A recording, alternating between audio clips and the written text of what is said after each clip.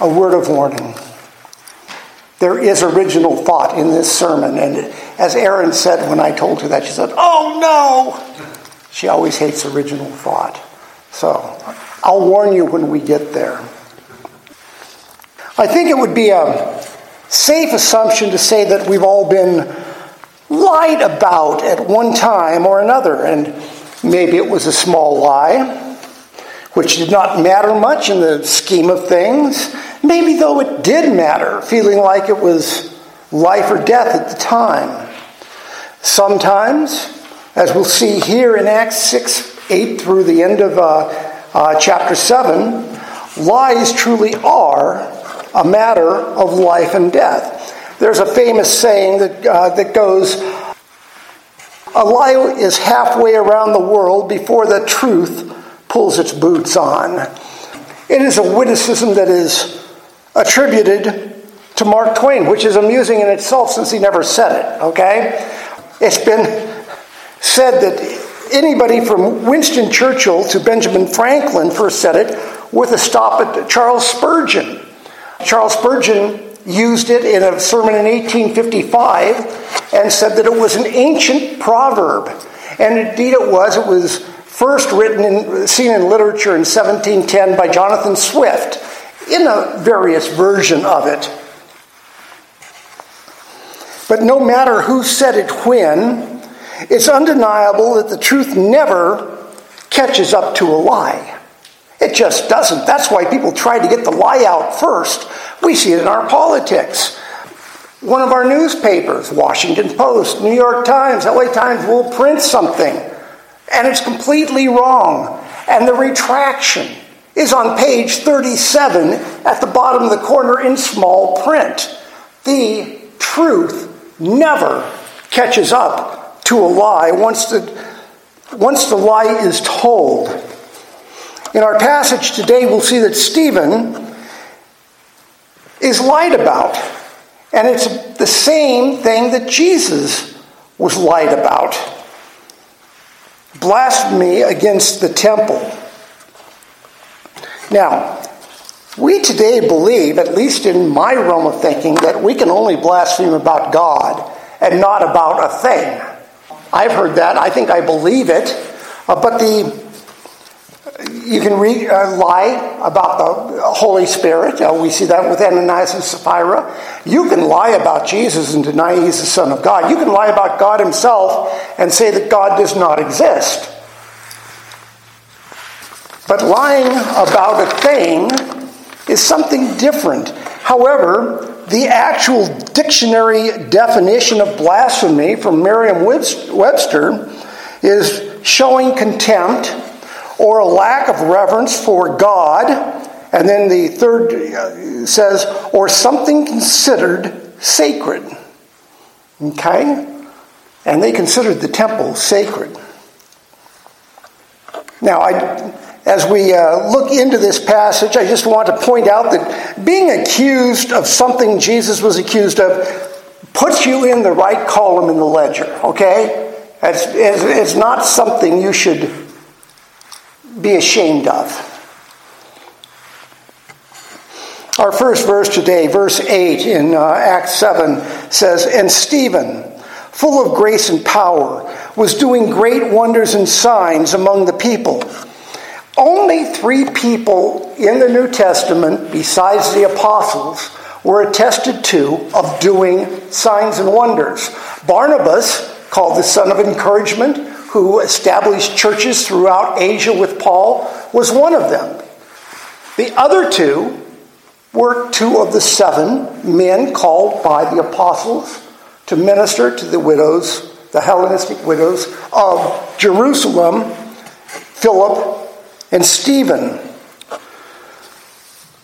Now, we don't know if either one of those guys, and I guess guys is not, let's find a better word, if either one of those gentlemen were performing these works before the apostles laid hands on them. Some people think that the act of the apostles laying hands on the 7 that were called had some of their power rub off on them, enabled them to do signs and wonders, but We do not know if that is for a fact. However, going forward, both Philip and Stephen were known for their signs and wonders, which God gave to authenticate his ministers. Now, verse 9 says, "Then some of those who belonged to the synagogue of the freedmen, as it was called, and of the Cyrenians, and of the Alexandrians, and those of Cilicia and Asia, rose up and disputed with Stephen." Now, there is a debate on how many synagogues are mentioned here, okay? Because it says the synagogues of the freedmen, and of the Cyrenians, and of the Alexandrians, and those from Cilicia and Asia. So, is there one? Did the synagogue of the freedmen include all those people? Were there three? Usually people don't say two, they say three, which is lumping the Cyrenians and the Alexandrians together. They were both North African peoples of Roman and Greek extraction, by the way. Everybody said, if Jesus lived in Egypt, he must have been black. Well, no, Northern Africa Cleopatra was Greek. She was a Ptolemy, okay? North Africa was peopled by Romans and Greeks. So, did those people form their own congregation? And then the Cilicians and the Asians. Now, Cilicia is a province of what we would now call Turkey. And Asia also commonly referred to Turkey. So, did those two groups form together and have their own synagogue? We don't know. So, going forward, I'm just going to call it the synagogue of the freedmen. Now, I've told you before that synagogues came about because of the Babylonian captivity of the Jews, the exile in 605 BC. I've mentioned before that it was not known when the priests were taken out, the priests and the leaders of Israel were taken out of Israel, whether they could worship God anymore or not. It was unknown. And they had to have a ruling from Jerusalem. And it was said, yes, indeed, you can. And that's where synagogues were formed. They had to have a place for religious worship and instruction. And the synagogue, which simply means gathering, is what came to be in that place. Now, the Talmud says that at this time, let's just call it 33 AD, there were 480 synagogues in Jerusalem. Now, it already had the temple, but the temple was then transitioned into being the major center. But if you want to, let's just call the synagogues the small groups of the temple. The small group meeting, you would get together with a synagogue for your small group worship. After the destruction of Jerusalem and the temple in 70 AD, and I pointed this out before, but it's worth mentioning again, synagogues became the focus of Jewish life. There was no temple. There were no sacrifices. That was done away with. The only thing that we had were the synagogues after 70 AD. In this passage, like I said, as few as one or as many 5 synagogues are shown. Again, it's unclear how many synagogues are being talked about here, but however many synagogues there were, it says that they rose up and disputed with Stephen. Now, that sounds like an argument to you and I when we hear that. But the language used, according to the Greek commentary I read, is that used of a formal debate. When it says that the synagogue, people in the synagogue rose up to dispute with Stephen. This is a formal debate. Now, I want to ask you a question. And now we're getting into something I've not seen in any books, so take it for what it's worth. Who would dispute with Stephen? Stephen is doing signs and wonders, which is just another word for miracle. He's speaking with authority and power. Somebody who was going to do that. First of all, it was somebody within the congregate, the synagogue of the freedmen, or one of the others. The person would have to be trained in the law. They would have to be bold to go up against Stephen. They would have to be sure of themselves to go up against Stephen. And perhaps there was a number of them. We don't know how many. It says that they rose up to dispute. Stephen was certainly to be found in the Hellenistic synagogues. After all, he was a Hellenistic Christian, which in AD 33 meant that he was a Hellenistic Jew, first and foremost. There were no Gentile Christians yet. In every way, Christians were Jews and never considered themselves anything but. So Stephen was hanging out in the Hellenistic, Greek-speaking synagogues. But there was a problem. These Greek-speaking freedmen from Egypt and Asia, and we've talked about this before in the Hellenistic Jews, they had an inferiority complex. And the freedmen especially, because the freedmen are just what the name implies.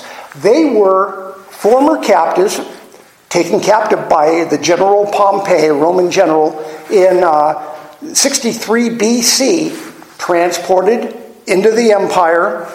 Eventually, by this time, 75 years later, they've earned their freedom.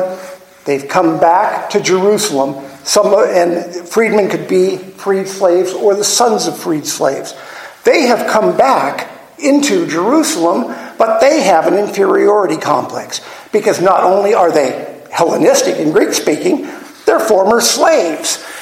They were trying to prove their worth to the Hebrew Jews. And by doing so, they were reacting extremely strongly to anything Stephen or any of the other Messianic Christians, any of the other believers in Jesus were doing. And so they disputed with Stephen.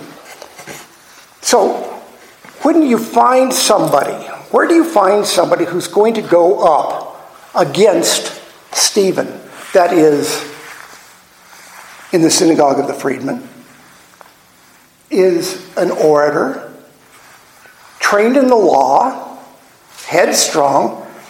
I want to point out that in this passage, and as we look at this passage, I'm going to be here for weeks till we get to the end of chapter 7. But this is one day, starting in chapter 6 where we are, just were. But this chapter 7 is one day.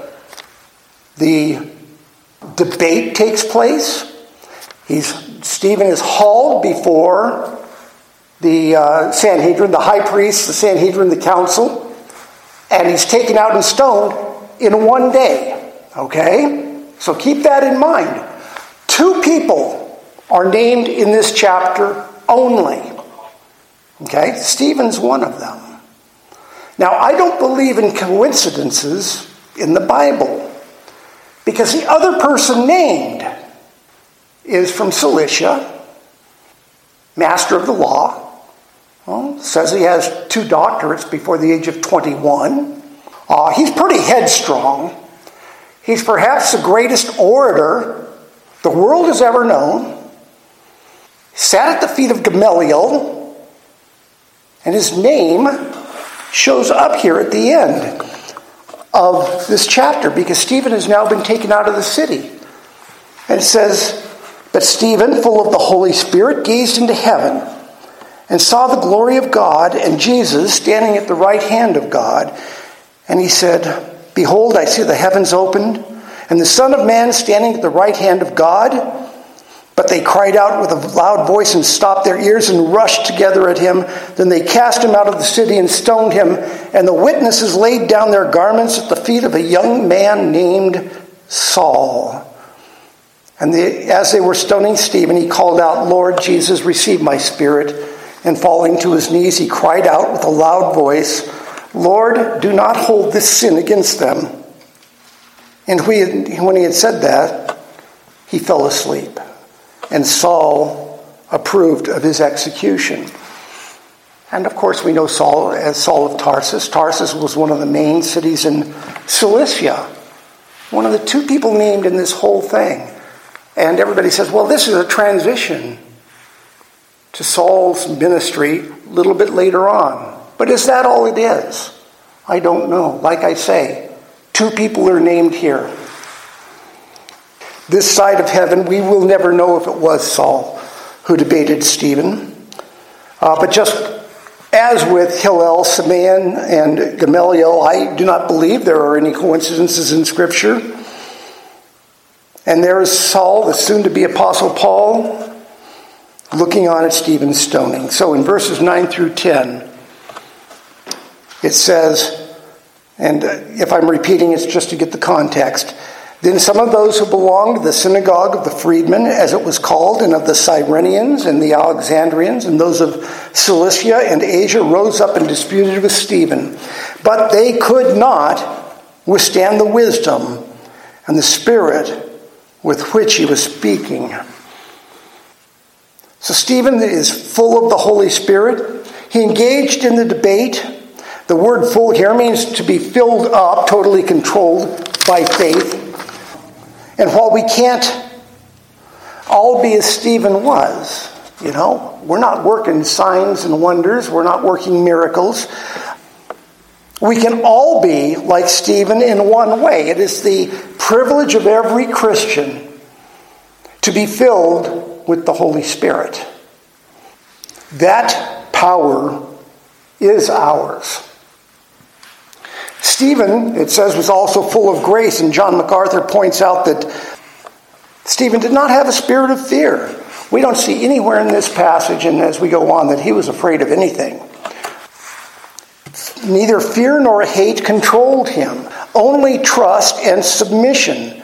Verse 10 says that they could not withstand the wisdom and the spirit with which he was speaking. And as I think, was this Paul or not? Paul goes on and confronts the greatest philosophers of his day in Athens and in other places. And did he lose a debate to Stephen? And if so, he lost it to the Holy Spirit, which I just absolutely love if that is the case. In Luke 21, Jesus predicts the persecution his followers would face. Luke 21, 10 through 19. Then he said to them, nation will rise against nation and kingdom against kingdom. There will be great earthquakes and in various places famines and pestilences. And there will be terrors and great signs from heaven.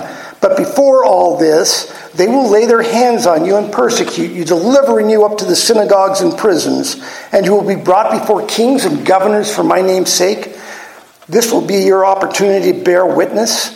Settle it therefore in your minds not to meditate beforehand on how to answer, for I will give you a mouth and wisdom which none of your adversaries will be able to withstand or contradict. You will be delivered up, even by parents and brothers and relatives and friends, and some of you they will put to death. You will be hated by all for my name's sake. But not a hair of your head will perish. By your endurance, you will gain your lives. Mind you, when Jesus says that, that's a hair of your eternal head, okay? Because we are all going to die, and everybody has died, and all of these people die. But perish here has the sense of everlasting. Will you perish? We're Christians. We will not perish. We will die, and some may die badly, but you will not perish. So after losing this very public debate to Stephen, those who opposed him and the new Christian church did what we see even today by the losing side. Verse 11 says, then they secretly instigated men who said, we have heard him speak blasphemous words against Moses and God. The losing side instigated men to lie about what Stephen said. Stephen never blasphemed either Moses or God. However, we have seen down to our own times that opponents accuse others of that which they themselves do. Projection is a real thing, and people project on, especially on Christians, all the time, what our motives are based on what their motives are. The children of the father of lies accuse others of lying, which is the basis of blasphemy, by the way. Lying about the Holy Spirit, lying about whatever. It is the basis of blasphemy, but it is promoted by the father of lies. Verse 12 gives us the upshot of these accusations. And they stirred up the people and the elders and the scribes, and they came upon him and seized him and brought him before the council. Their lies about Stephen had the desired effect. It stirred up opposition to him to the point of violence. The word here for seized is Greek sunarpezo, and when I say these words, I will say again that I do not speak Greek. They do give me little lines across the vowels, so it looks like a hard A to me, but I do not. My children would be laughing. But be that as it may, the Greek word sunarpezo means to drag away, okay? Or to seize with violence. Stephen was not led gently away to appear before the authorities. He was, like the apostles when they appeared before the Sanhedrin, roughed up for good measure. You know, it was not a gentle thing. So verses 12 through 13 says, they stirred up the people and the elders and the scribes, and they came upon him and seized him and brought him before the council. And they set up false witnesses who said, this man never ceases to speak words against this holy place and the law.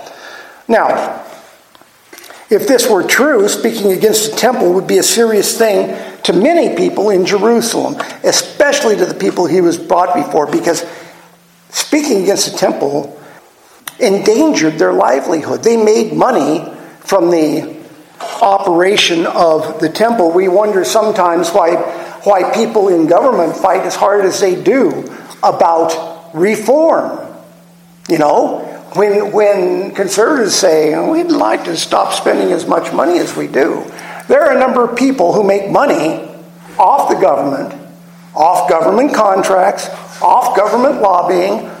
The bigger the government, the more money they make.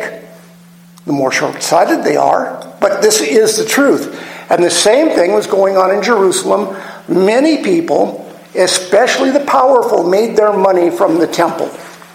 So when Stephen says, when they rouse up against Stephen, saying that he speaks words against this holy place in the law, it is endangering their own interests. False witnesses were procured, and the scene is almost a complete replay of Jesus' trial by the chief priests and the Sanhedrin. In Mark 14:53 through 59, it says, and they led Jesus to the high priest, and all the chief priests and the elders and the scribes came together, and Peter had followed him at a distance, right into the courtyard of the high priest, and he was sitting with the guards and warming himself at the fire. Now the chief priests and the whole council were seeking testimony against Jesus to put him to death, but they found none. Okay, they were looking for testimony against Jesus, but no one spoke up. There was not a word to be said against him. For many bore false witness against him, but their testimony did not agree. And some stood up and bore false witness against him, saying, we heard him say, I will destroy this temple that is made with hands, and in 3 days I will build another not made with hands. Yet even about this, their testimony did not agree. Now look at what they said there. Jesus never said that. Jesus never said, I will destroy the temple with my hands. What did he say? Well, we have the answer in John 2:18 through 22. Jesus has just finished cleansing the temple with a whip. Okay? Probably the best way to cleanse any place that has authority in it. So the Jews said to him, "What sign do you show us for doing these things?" And I would say if I was Jesus, here's your sign. But no, of course, Jesus didn't do that. Jesus answered them, "Destroy this temple, and in 3 days I will raise it up." The Jews then said, "It has taken 46 years to build this temple," of which they were very proud, by the way, that it was such a big building and took 46 years. This was a source of pride. But anyway, he said, "It has taken us 46 years to build this temple, and you will raise it up in 3 days?" And John says, "But he was speaking about the temple of his body." And he goes on and says, "When therefore he was raised from the dead, his disciples remembered that he had said this, and they believed the scripture and the word that Jesus had spoken." So they lied about what Jesus said. He didn't say he would destroy the temple. He said, "Destroy the temple, and I will raise it up in 3 days." A commentator says that the way Jews viewed both Jesus and Stephen's statements about the temple were not wholesale fabrications, but rather half-truths, subtle but deadly. Subtle but deadly misinterpretation of words actually uttered. So put together, Acts 7:13 through 14 says, "And they set up false witnesses who said, 'This man never ceases to speak words against the holy place and the law. For we have heard him say that this Jesus of Nazareth will destroy this place and will change the customs that Moses delivered to us.'" Now, not knowing what Stephen actually said in this debate, because there is no record that I have seen anywhere of what was said in the debate between Stephen and whoever stood up to debate him, I will rely instead that Stephen, as he was filled by the Holy Spirit, quoted Jesus accurately. Jesus never said that he would destroy the temple. Neither did Stephen. Whether the accusers understood Jesus' words or not, the charge is a lie either way. But in another sense, one the freedmen and probably even Stephen did not understand, the arrival of the Messiah changed everything. As Jesus said, he did not come to do away with the law, as they're saying here in the charge against him. What did he say? He said, "I come to fulfill the law." The coming of the gospel meant the end of the sacrificial system and the ceremonial law. These were going away. Indeed, in AD 70, after Jesus was crucified, the sacrificial law has gone away for good. It's not being done anymore. There are some who would argue that Judaism ceased to exist with the end of the sacrificial law. Jews today, by the way, dispute that interpretation, surprisingly. So, just so you know. But the crucifixion of Jesus as the Lamb without blemish that took away the sins of the world made animal sacrifice meaningless. In the same way as the fulfillment of the law, Christ and Christianity made the ceremonial law equally meaningless. With the coming of the real presence of God, the stand-in had no purpose anymore. With the coming of the real presence of God, those things did pass away, just as the Jews said Stephen was preaching, though he was not. And to conclude our passage for today, verse 15 says, "And gazing at him, all who sat in the council saw that his face was like the face of an angel." The peace of God was on Stephen. Man could not harm him. He could not perish. The description of Stephen as having the face of an angel is unique in the New Testament, says Darrell Bach, one of the guys I read. Stephen has the appearance of one touched by God and in touch with God. reflecting a bit of God's glory. And it's one of Luke's ways of saying that Stephen is innocent. I mean, there's only so many ways you can say it, but if you have the face of an angel, it's Luke's way of saying that he is innocent. Now, it's interesting for me, if not for you, but too bad, to wonder if Saul of Tarsus was in on the formal debate with Stephen in the synagogue of the freedmen. If he was, it didn't convince him. It didn't convince him of the truth of the gospel. If anything, it enraged him, even more than he already was. Scripture puts him at the scene. He says that Saul approved of Stephen's execution. The murder of an innocent man did not sway Saul's view of Christianity. Indeed, he would go on a spree of terror, dragging men and women off, Scripture says, and committing them to prison. Nothing would stop Saul's misplaced zeal until he had an encounter with the risen Christ. Looking at the world today, I suspect many of us wonder what it's going to take to pull this world back from the path that it's taking. And the answer is the same as it's been for 2,000 years. Not flowery speeches, not good deeds, not reason or persuasion. If you've ever tried to debate somebody who is not a Christian, it does not.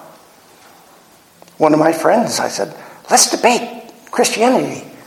And he said, sure, the premise is there is no God.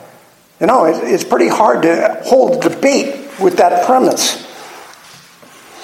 But flowery speeches, nor good deeds, nor reason or persuasion, as we'll see in Stephen's defense, will change the world. The only thing that will change this world is an encounter, just as Saul of Tarsus had, with the risen Savior.